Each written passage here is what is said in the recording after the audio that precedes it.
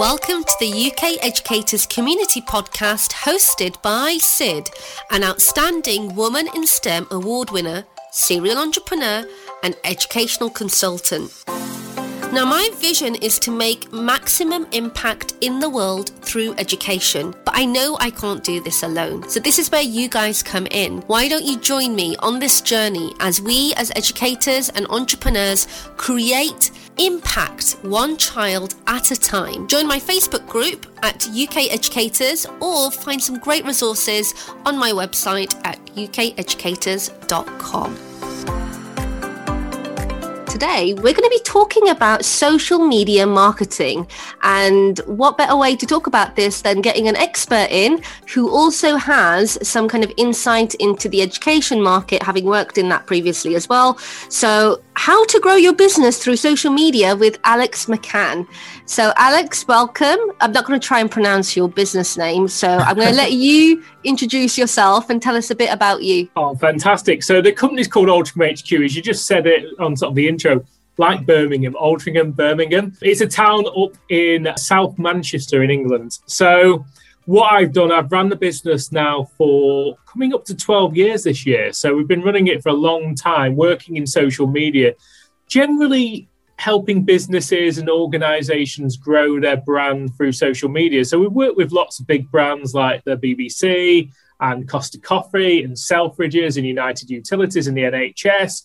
And we work through to really small local businesses like tutors, education businesses and so on to help grow their small local brand on what we do. And each year as well, in terms of my education insight, I do work with numerous colleges over the years, but I've also trained and taught probably in the region of 5,000 teenagers on the NCS program over the past few years. So teaching about social media and personal branding as well. Oh, brilliant. And tell us a bit more about the NCS program and what you did on there. Yeah, so each year, it's generally, we've done it over summer and we've done it over Easter. So the NCS program, for those that probably know about it, is it's a program that young people go on, 16-year-olds, and they go away from home for the first time, and then they come back to, say, somewhere like Manchester, and they do a series of 2 weeks worth of workshops. And I slot into that. So each Thursday is normally on a summer. I have groups of about 40, 50 teenagers, and we have about 5 groups of those, and we do it over 5 or 6 weeks. And I teach them on the importance of personal branding to start with, like, what is a personal brand? Why is your personal brand important for your future education career and your actual career? And it's a really good workshop. It's really insightful to, like, speak to the generation that's grown up with social media and uses it for fun to communicate with their friends, but doesn't necessarily say, actually, we're 16 years old, we're possibly going to university, we can use LinkedIn, we can use Twitter, we can use all these different platforms to actually portray ourselves in the right way and get our message across to open opportunity in work experience or just open that door in their career. It's really important. Social media can be a plaything for friends, but it can also be an important tool in branding. Do you find it slightly nerve-wracking going to like a group of teenagers who might know more about social media in some aspects than you might do? Because it's come later on in our generation while they've grown up with it. I think, yes, they potentially do know certain things that I might not know about. So we're talking TikTok. I'm absolutely hopeless on TikTok. It's not my platform. I'm not a dancer. I don't do pointing. But I think in terms of actually using it for their career, I don't think they know a huge amount. I mean, there is a huge difference. I think the big difference is the word marketing. Like the social media, that's one thing. The social media marketing, that is another thing. And then the social media branding, which is a totally different thing, which is like they don't know how to portray themselves. Because 16 years old, they haven't really got the responsibility to think, oh, if I post this thing that my friends find funny, okay, what happens if your parents see that or a teacher or a potential employee see it? There's a radical world of difference. So I think, yes, some things they will know about that I might not know about, and you might know how to hack it to make themselves go viral in a funny way.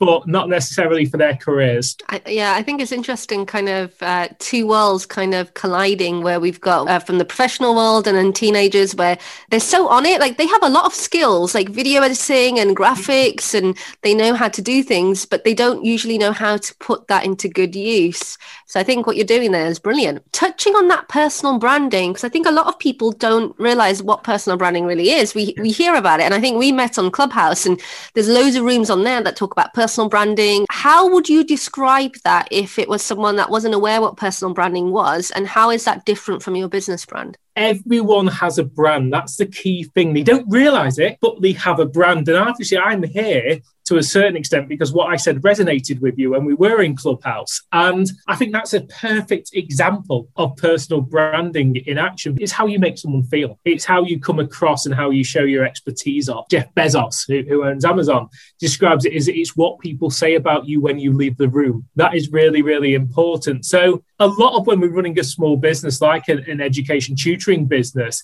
the personal brand and the business brand, they sort of sit side by side, they cross over on each other, because if you're a small solopreneur, as you call it, or a solo manage-owned business, you are the brand. I'm the brand of Altrincham HQ. I've got teams of people that work with me behind the scenes, but I'm the face of it. So there's a merging and a crossover. But yeah, it's about how you portray yourself online and offline and how you make people feel. And do you think, like if you're speaking to a teenager, for example, or someone that hasn't really paid particular attention to their marketing online previously, is it possible to shift that brand completely to give a completely different impression of themselves? Yeah, totally. I mean, even when you're moving from industries, there is a totally different brand. I used to work in the music industry before this. I used to be a journalist. I used to be a lot more rock and roll than I am now. And I think there was a shift in my personality in terms of moving from the music industry to move into more corporate stuff. Again, there's a difference between me working with a really large corporate into the way I'll deal with just a local business, not in the professionalism, but you're just a certain slightly different relationship. I'm always quite casual as it is. I'm always quite informal. You can go from being a jokey person with your friends to like being serious when you need to be serious. And I think it's knowing how to portray yourself in the right scenario and right situation. I think you can have your personal social media, which you have a bit more fun with. And then you can have your business brand or your professional brand. So sometimes we tell teenagers, okay, you're active on Instagram. Why don't you have a professional Instagram and then have you one just for your friends that you lock down on private? So looking at the different types of social media, we've got like Facebook, Twitter, Instagram, LinkedIn. Those are probably like the most common ones that most people will be aware of. And then we've got like TikTok and Clubhouse and all the new ones that are kind of popping up. What would you say are the differences, especially for educators kind of looking at promoting themselves and their personal brand and their business brand? What are the subtle differences between all of them? Oh, so many differences now. I think it's changed from what it was when I started. I mean, as I said, I started a business in 2009 and there were less platforms out there and there was less noise. So now what I always say to people is choose the platforms where your audience is likely to be. So you just mentioned all the newer platforms, Clubhouse and TikTok. And for people who are savvy, yes, you can create opportunities that come from these newer platforms. But if you're looking to grow a business, go where your audience are. So it could be, if you're looking to like, you're tutoring people, maybe they're the children of the parents of the 14 to 16 years old you might be tutoring, their parents might be on Facebook. So it's picking where your audience are and maybe drilling down on just two of the platforms to start with, because you can't spread yourself thin across everything and hope to do LinkedIn well, Twitter well, Facebook well, Instagram well, and jump on Clubhouse a few hours a week. You can't do all of that. So I would say for people looking to reach parents, I would honestly say Facebook and Instagram are probably the obvious platforms. Maybe depending on what type of parents you're looking to reach, maybe LinkedIn as well. I think there's a lot of information out there, and I've been to loads of social media workshops and all sorts of things where people just literally say, just duplicate what you're putting up onto various platforms. And I did that for about 4 or 5 months, and I realized actually the reach goes down because some things are not correct for certain platforms, and there's a subtle difference between posting on LinkedIn and posting on Instagram, for example. You could have the same content, but it has to be tweaked. So what would be your kind of recommendation if there's like one piece of content that you'd normally put onto Facebook? How do people understand what those subtle differences are? Because it's hard to explain it to someone new that's trying to create that division between the different platforms. Yeah, I think you've got to understand why people are going onto the certain platforms. So if you treat something like Facebook, they're for instance, predominantly most people go onto Facebook to see what their friends and family are up to. And then us as business owners interrupt that pattern. So we've got to interrupt them in a way that stands out within the newsfeed, because you're competing against baby photos or in normal times party photos or restaurant photos and so on. So you've got to understand the nuances of why people are using it. On Instagram, people are looking for a bit of escapism. They're looking for something that makes them smile, something that makes them feel warm about themselves and their life. And then Twitter, they're going for news. And then LinkedIn, they're probably going for business content. So you've got to put content that is related to people who are business owners and how they maybe need to think about what their youth was like compared to their children's life. So there's so many differences. Understand why people are going on to certain platforms. TikTok, they're going for fun. That's what you've got to think of. If you understand why they're going on the platforms, that you can tailor the content to actually fit that platform and fit the reason people go on it. And then it might be subtle things like the amount of hashtags you're using or the way the image is displayed, but it's actually the why people are going on platforms, which is the most important. That's really interesting because I've never heard anyone say it that way. They've always said, oh, just think about where your audience is and gear it to them. But they've never said, oh, why are people on that platform? And that kind of shifts your mindset slightly into thinking about what kind of things will they interact with and will they stop to have a look at? So in terms of hashtags, and this is something that I've never understood. Yeah. I know that they're used a lot on Instagram. How does it differ from hashtags on LinkedIn? And I know some people use them on Facebook and Twitter. What's the purpose of them and how can we kind of utilize them? So the purpose of a hashtag simply is to group together a conversation. So it's clickable. You can see one post that's interesting about a certain subject and go, oh, I'd like to discover more about that. So you click the hashtag and then you start to see more content based around that hashtag.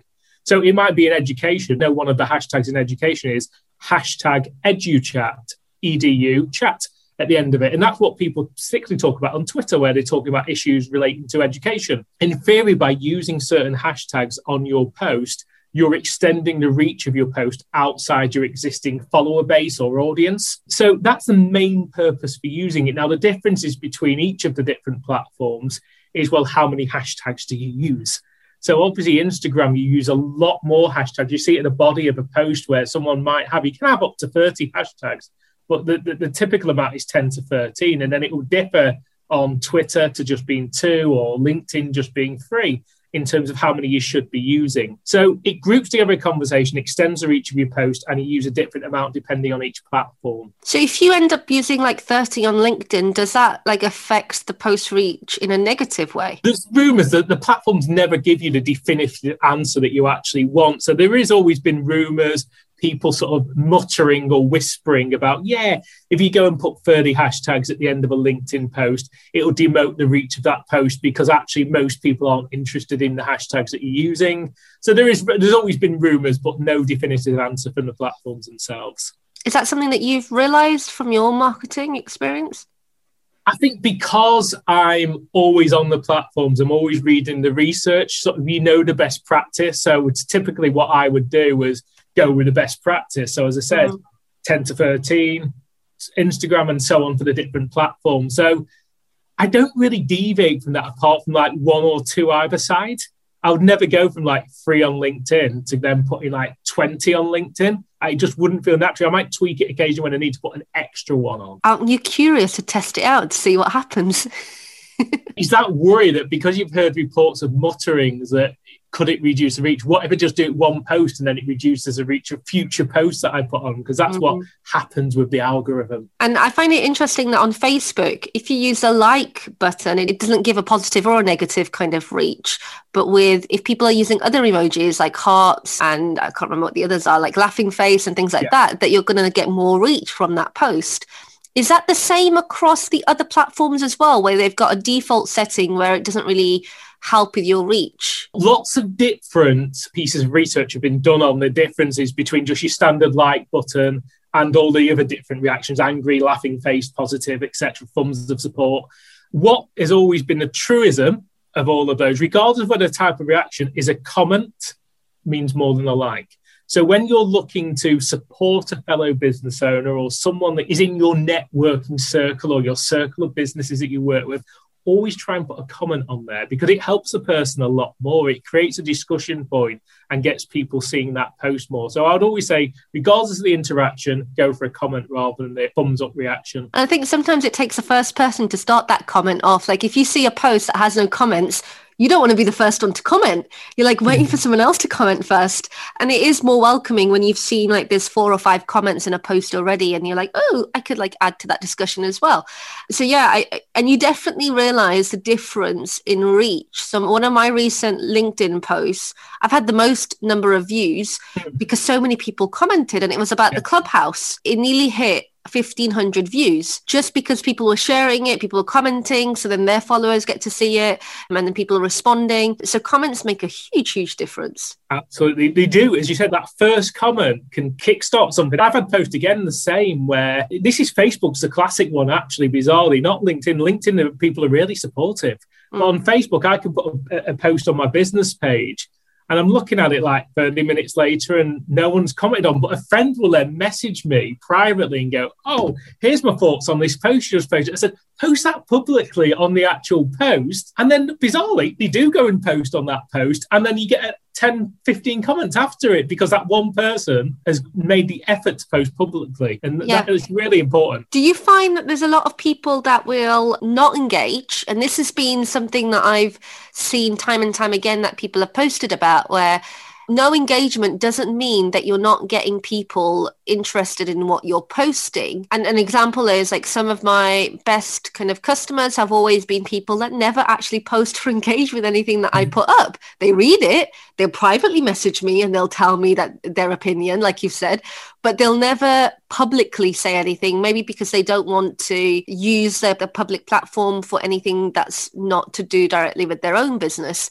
But what is your kind of opinion on that? Like, do you find that there's loads of people that will not engage that are actually customers? Yeah, I actually did a post about this maybe last week or the week before, and it's the majority of your customers are going to be lurkers or stalkers rather than people that post on your content. What I mean by that is, yes, it's nice that people go and jump on and comment. I'd always recommend it because those people that comment help you reach the silent majority, which is on most platforms, most people. 95% of people on social media will never like or comment on your post. As I said, the people that do comment help you reach those. So yeah, it happens all the time. People will be following me and reaching either hundreds or thousands on each of the social networks. And then they'll message me out of the blue, either email or they'll phone me or they'll drop me a direct message and say, I've been following you for a while now, and now I want to buy from you. So, yeah, it happens all the time. And do you find that the opposite happens, where people that are always commenting and always liking aren't necessarily your customers or even the right people for you? Absolutely. Some of those people are posting to be visible themselves. So they feel that if they comment, that they get seen themselves, which is true. But I'm grateful for those people for commenting because, as I said, they help you reach the lurkers. In terms of social media, what are your best platforms, do you think, for your particular type of business? And then what would you recommend for educators? Yeah, for my business personally, and I think it all boils down to how much time you're spending on each of the individual platforms. So I'll give you a reason why that's important later. But for me, it's Twitter and it's LinkedIn. I built my business in the early days on Twitter, and for that reason, it's still relevant for my business, even though it isn't for a lot of people. And then LinkedIn because it's B2B. So I traditionally get my larger, bigger clients from LinkedIn, like you said, the BBC, Costa Coffee and Selfridges all came from LinkedIn. And so that's my business. But I said every business is different. So for people watching this, if you're a local business who's looking to reach local parents, it's 100% Facebook and Instagram should be where you're spending your time, both not just posting, but engaging as well on Facebook, engaging in groups as well as engaging on your own page. The reason I said that it's so important on where you spend your time, I know you've been on, obviously, Clubhouse a fair bit recently, as I, like, experimenting, but there are people spending 10 times more than both we're spending on there. And they will tell you that Clubhouse is really working for their business. Yeah, if they're spending 12 hours a day on Clubhouse, it probably is. I haven't got the time to spend 12 hours a day on Clubhouse. I'm probably dipping in for half an hour max a day most of the time. So therefore, yes, I have had some early examples. I'm speaking here because of Clubhouse. But I think, it's where you spend your time. If you like the platform, you enjoy the platform, and your customers are there, you can make any platform work for you. But you've got to be kind of sensible in terms of where are the majority of your customers. I've said the same things to people where they're like, oh, we need to be on this, we need to be on this, we need to be on this. And I'm like, wherever you choose, just dedicate your time to it. Because I'm a Facebook person. I spend a lot of my time on Facebook, and I've built my entire businesses around Facebook, and it works for me. And I think if I had the time to spend 12 hours on Facebook, I would get a lot more customers from there. Just as if you've got time to spend 12 hours on Clubhouse. Clubhouse, I limit to like the evenings. I spend 2 hours on a Monday, 2 hours on a Wednesday, 2 hours on a Friday, and I do a room, and then I just lurk around in a few other rooms, and that's about it. Like, it's great, but I think it could get exhausting because it's constantly, you have to constantly listen. And for me, I'm a visual person, so it's not the normal sense that I like to use. I'm more of a visual person. So I can scroll for hours and hours on Facebook and Insta and TikTok. But when it comes to audio listening, I can only do that for a short amount of time. And I think 2 hours is max for me. But it's about what works for you and then utilizing that. So if someone is new and they're looking at setting up a brand new business, would you recommend then Facebook and Instagram are the two that they go for? Yeah, Instagram's easier to build from an outside perspective, I think. I mean, obviously you can build up an audience on Facebook with your friends and family, but I think in terms of building up new customers, you can be more proactive on Instagram. But I think, definitely those two platforms. Don't expect results instantly on both of them. Like, a lot of people fall for that mistake when they're setting up a business. Oh, I'm going to set up a business in the middle of February. I'm going to set my Facebook page up, set my Instagram page up, and all that. Customers will be flooding in by the 16th. It's not going to happen. You've got to think it's long-term. It takes the time to build up a business, but obviously social media can accelerate that if you use it in the right way. Like Facebook, I've recently realized that they've changed quite a lot of the advertising, the way that you advertise, like especially in Europe where you can't set up messages directly to adverts. Do you think that Facebook is becoming harder to reach more organically? Because I've noticed with pages as well, unless you boost, not everyone that's liked or follow the page will see it as well. So do you find that when a social media platform is first setting up, that they will give you lots of engagement and reach, and then over time that diminishes because they're trying to get you to monetize what you're doing? Yeah, it's always been the case. It's what you call first mover advantage. So the people that jumped on Clubhouse straight away have built the audience up. And Facebook's been around for what? I think it was its 17th anniversary a couple of weeks ago now. So 17 years of Facebook. So it's been around a long time. And pretty much it's the world's biggest social network. Everyone is there. So algorithmically, just the sheer number of people on Facebook means your posts aren't going to be seen. I mean, I think the average user traditionally, if they saw every update from friends, family members and pages they like, they could see up to 1,500 updates a day. And Facebook therefore limits it to about 20%. So you can still see 300 updates a day, which is a huge amount. And it's your job as a business owner to produce the most entertaining or educational content out there so people interact with it and you get in that top 20%. So how do you get up to that top 20%? Because if they're not showing your post to the people anyway, how do you then make the first steps into getting that sort of reach, even with people that are liking and following your page? So what happens is Facebook starts to show it to a small percentage of your audience. So let's say my page, for instance, my Aldringham HQ Facebook page, we've got 10,000 followers on that page. It's not going to just go out and show it to 10,000 people to start with. It'll show it to maybe a few hundred people based on that interaction from those few hundred people. So if they start liking it, commenting it, sharing it, Facebook goes, oh, people are interested in this post. So it starts showing it to more people. Imagine like your inner circle and it goes out from that inner circle. So if it's interesting enough to get the early people interacting with it, Facebook then shows it to more people. At the end of the day, it's a business tool. You don't need to reach thousands to build your business. So you might have thousands of followers on your page. Like I've got 10,000. I don't need 10,000 customers. I can't service 10,000 customers. I need 10,000 people to maybe see it for a certain amount to get onto my website, for a certain amount to then buy from me. I only need about 10 to 15 customers a month to make my business busy enough to fill the diary out. That's all I need out of 10,000 people. So you've got to think the same. How many actual people can you serve as a tutor? What is your bandwidth for capacity? Because it's vanity metrics if you're just reaching thousands, but no one's actually buying from you. It's true. I guess then the other thing is that people that like your page have to be genuine customers.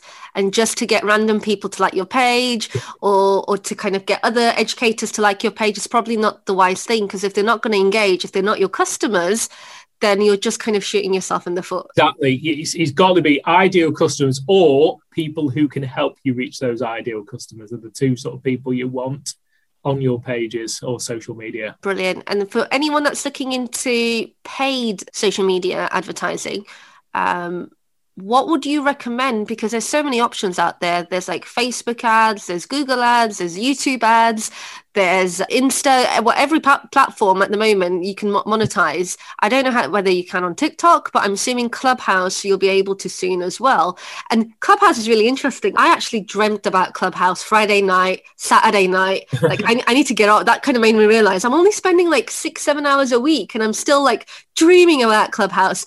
But just going back to the ads question, if you're on Facebook, is Facebook ads the way, or would you still recommend going to Google ads and directing people to the website? Like, what would you recommend for someone that's starting out? Think how your target customers would discover you. Think about what their mindset is. So Facebook adverts can work, but it's got to be at the right time. There's no point in just boosting posts at totally random times. So think when someone is thinking about maybe getting a tutor for their children. Think about that. When are people going to be thinking that? Now, you know that more than me. Is it the beginning of term? Is it when exam periods come up? Think about what people are thinking about there and then. Google's always going to be a good result for that as well. So you've got Facebook adverts. What is the mindset? And again, Google, you pay for your paid adverts on Google exactly when people are thinking of like searching for English tutor London, English tutor Sheffield, or whatever they're searching for. It's about timing and it's about how they're going to find you. Now, I'd say, yeah, paid for works, but you've got to link the organic in with it as well. So you've got to have good reviews on your Facebook page. You've got to have good Google reviews. Because if you are paying to get that reach, you want to make that best possible first impression as well when people do discover you. So look at what your reviews are doing on the social media or the Google as well. And in terms of reviews, where, again, there's so much choice. It all boils down to choice. We've got so much social media choice. We've got so much ads marketing choice. And I guess the third one is, where do we put our reviews? Because again, there's so much choice. Do we put them on Facebook? Do we put them on Google? Do we put them on Trustpilot? Or do we put them on our website? Like, where do you recommend having reviews in place? I would say for tutors, definitely Facebook and Google. Because I think Trustpilot's taking them somewhere else. I wouldn't naturally think to look at Trustpilot for a tutor business or something like that. You're going to get recommended on Facebook, or you're going to get recommended at the school gates when people get back to schools, or you're going to be recommended for a WhatsApp group. And the first thing they're going to do is look at your Facebook page or look at your Google page. And that's where it's going to display. I mean, my business is slightly different. I built up my business. I've got 500 and something LinkedIn reviews because that suits my market in terms of going for large corporate types. Now I've realized that actually quite a lot of people Google me as well. So my concentration for 2021 is upping the number of Google reviews to tick that box in terms of what if someone discovers me from Google, doesn't realize I have 500 reviews on LinkedIn. And I've got 18-ish now, which is still good. And they're all good reviews. But my target is to get to 50 reviews by the end of this year on Google. That's the target.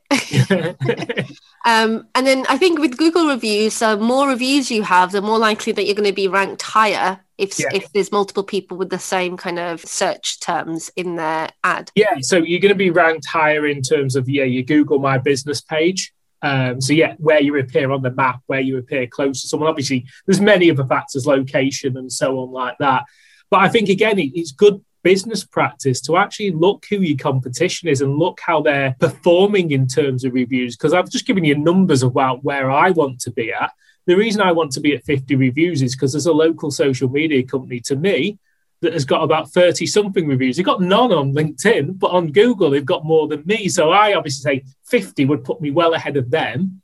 And you've got to think like, okay, if you've got 5 reviews on Google and the 5 stars, What happens if your competitor's got 100 5-star reviews? Your customer's going to go with the one with 100 reviews. And again, I guess it comes down to where you're focusing on. Like, where do people decide what to focus on? So there's an area that they focus on in terms of their day-to-day posting. Yeah. Then there's an area that they focus on in terms of where their customers will search for them, so where their reviews are going to be. And then I guess there's an area to focus on where you put your ads. So there's multiple different areas to kind of look at. Where else would you suggest someone that's working in the education sector would kind of focus their marketing on? Does that cover everything, do you think? I think the three things you just mentioned in the main, ads, social and search are probably the three main areas that you just mentioned. I would also add, and I know we can't do it at the moment because we're in the middle of a pandemic, but I would also add in face-to-face networking. It's been the foundation of Grow My Business as well as social media. Again, it depends whether you consider yourself a local business or now because of the world of Zoom, you can work anywhere in the world. So it works if you're a local business. But I think getting out and people seeing your face and seeing your name is a really good place to actually start building your brand and linking it in with social. So if you've got the local, we've got like Altrincham Festival where we live and it happens every June. If you're a tutoring business and you get a stall there with your pop-up banner and people see you there, then you see you on Facebook, then you see your reviews, it all links together. And if there's a local networking group, which you might not think works for a tutoring business, but a lot of the people that attend business networking groups will also be parents as well. So it's like getting people to know you and just turning up to the same events and similar events where you get to build those relationships with people in an authentic way. And then suddenly they're thinking of you because they've seen you on a Tuesday afternoon, and then they're going to meet someone and goes, oh, James is struggling with his geography at the moment. He really needs a tutor. So they recommend you because they know you do geography tutoring or whatever. Face-to-face is an integral part. It's all about personal branding and branding your business properly so then you become an expert in that field and people remember you. And so if something comes up, they'll be like, oh, I know someone. And you're searchable as well then, because then they'll go and search for you. So do you think then, because of the whole social media push at the moment, that things like business cards and traditional ways of marketing like flyers no longer are like the norm or needed anymore? I still think they're needed, and you wouldn't expect to say that from a social media person. I think everything plays a part in the mix. That's the thing. You've got to link across platforms on social. You've got to link in how people see you offline. The one thing I'd say wouldn't probably work for a lot of businesses, it just doesn't, is local newspaper advertising. I don't think this generation or the generation that are even parents now look at the local newspaper.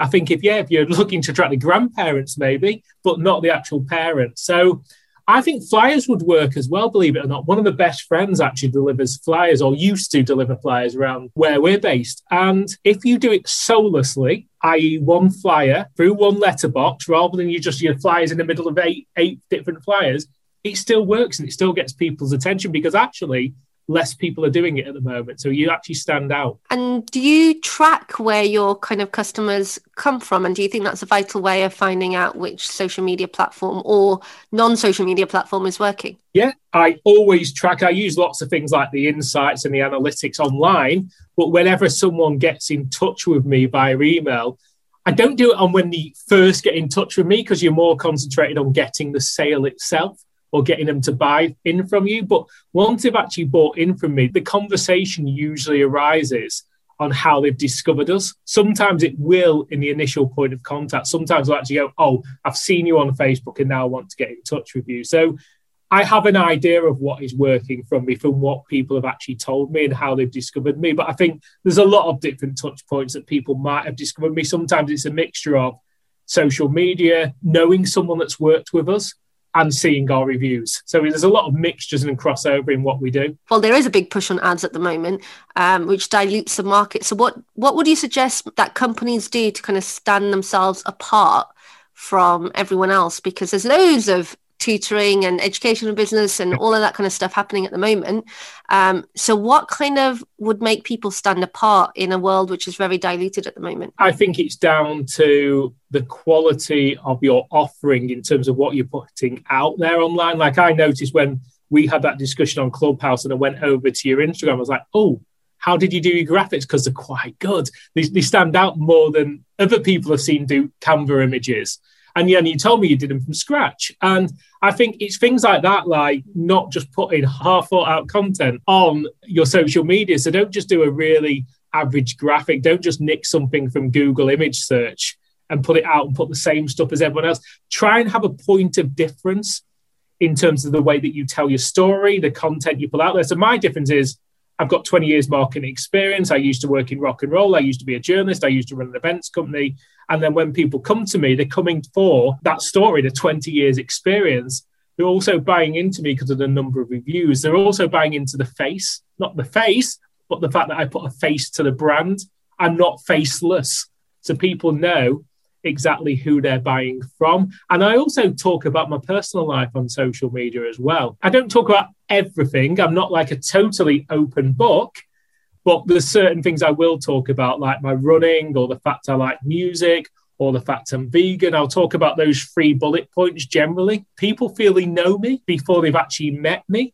So our client that we met, our new client, which we're managing the social media for, which we met just before we were recording this, someone actually came up to me in the hometown and said, I saw you running earlier today, and now I've just seen you at this coffee shop. I've been meaning to get in touch with you, and it must have been fate that I saw you twice in one day. And he goes, I feel I know you already. I know you don't know me, but it's that putting that face is really, really important. That is how you'd stand out, rather than just graphics as well. And I know you include yourself in your graphics, but being personable is really important. And it makes such a big difference, because I did radio for 2 years, and I knew there were a lot of people listening to the show, and most of the people I'd never, ever spoken to. But you'd meet someone on the street and they'd overhear me talking. They'd be like, I know your voice from somewhere. They obviously didn't know what I look like, but they recognized my voice. And they're like, oh, I feel like I know you forever. And it's not how I thought you'd look like. I thought you'd be a bit more fatter than you are. But like just things like that, where people think they know you from hearing your voice or reading what you've written. Yeah. And when they reach out, they're like, oh, I've been following you for a while. I really kind of like what you say about stuff, because I talk a lot about my values online. Yeah. On my profile, on Facebook profile, a lot about my values and what I stand for. And people like that. They like knowing who you are, rather than just being this kind of opinionless kind of person or robot, where you're not here or there and you're not opinionated about anything. You're just like coasting along, because they like to know that you agree and you disagree on some things. And I think that's part of your personal brand, knowing like how strongly you go on social media and when it comes to certain opinions. Yeah, it definitely helps. I mean, I think that's the reason we've stood out so much as a social media company, because there is a face to it. I'm not just sharing the same old articles that every other social media person is sharing. I'm not just like faceless. I think a lot of people go behind it. They might have a face on their social media, but they never put themselves out there. So I think there's a difference between just showing your face and putting yourself out there as well. What about for companies that are slightly bigger, where it's not just about one key person? Yeah. Do you still believe that there should be a face that represents the company, even if that person is not maybe the first port of contact that people meet? Definitely. I think it's actually easier when you've got a bigger company, because it's not just based around the one person. So the company we met earlier today, one of the big things that we were discussing is actually they've been around for quite a number of years. They've got quite a lot of staff. We can show off at least one different member of staff each week and get to see a sort of behind the scenes glance at what is going on. So yeah, if you're a larger firm with lots of tutors, so maybe you've got 20, 30 tutors on your books, you can definitely introduce different members of the team, celebrate people's birthdays, work anniversaries, talk about what they're doing in the middle of lockdown, talk about the charity stuff they're doing. There is so many different ways to put out if you're a big firm. I think that's the biggest mistake that corporates do make, is they do think too corporate.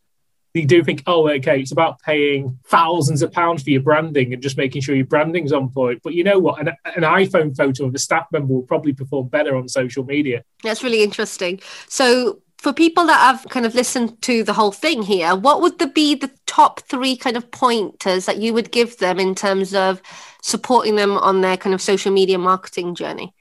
Yeah, so I would say there's probably 3 points that I would say. The first part is be a content machine. And what I mean by that is you've got to produce content on a regular basis. That might be written blogs, it might be videos, it might be Canvas style images, which you show off. It might be a personal updates with a photo with it. But you've got to think like you're not just a tutoring business or an education business, you're a media business as well. So produce content at scale. The second thing I would say is be consistent with your posting. So you do need to be turning up to social media on a daily basis in an interesting way. It can't just be something you post once a week, or it can't just be something you post once every other week, which sometimes businesses, believe it or not, will do. And the third thing I would say is be engaging with your local or targeted community about who you want to reach. So it's not just about posting at 2 p.m. on, say, a Tuesday and then disappearing, but then it's about chatting to the people online that you've chosen to follow and people that have chosen to follow you. So yeah, produce content, be consistent, and engage with your audience. Brilliant. That's great. Thank you so much, Alex, for joining us today and kind of sharing that. And I think if people wanted to reach out to you, you've got your website address. Do you want to just spell it out for them for the podcast?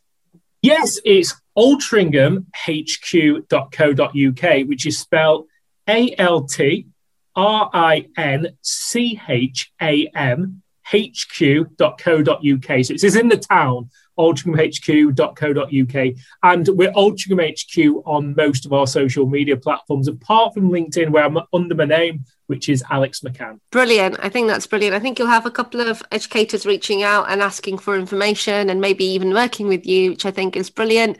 And I might see you on Clubhouse at some point. Definitely. I'll be there some point this week, definitely. You run a Clubhouse room, don't you? We've just started one at 8 a.m. on a Monday morning, which I know is quite early for some. It's called The Social Conversation. It's what we talk about. It's things that have happened on social media over the past 7 days. So it can be very varied subject. Imagine it quite casual, like The Big Breakfast used to be, or Loose Women, or The Right Stuff. It's just talking and having a casual chat and getting to know people and what stands out and interests them. So thank you so much for joining us. Thanks a lot. Cheers. I hope you guys enjoyed listening to our conversation and took lots of value from it for your business. Now, if you did, please remember to do me a huge favour and rate and review on your podcast app. And if you don't want to miss another episode, please remember to subscribe. Now, if you missed anything or you want to find out what's coming up next, remember to go to ukeducators.com/podcast, where there's lots of information about the guests upcoming and those that we've already had. I'm Sid. You've been listening into the UK Educators Community Podcast, and I'll see you next Sunday when we release a new episode.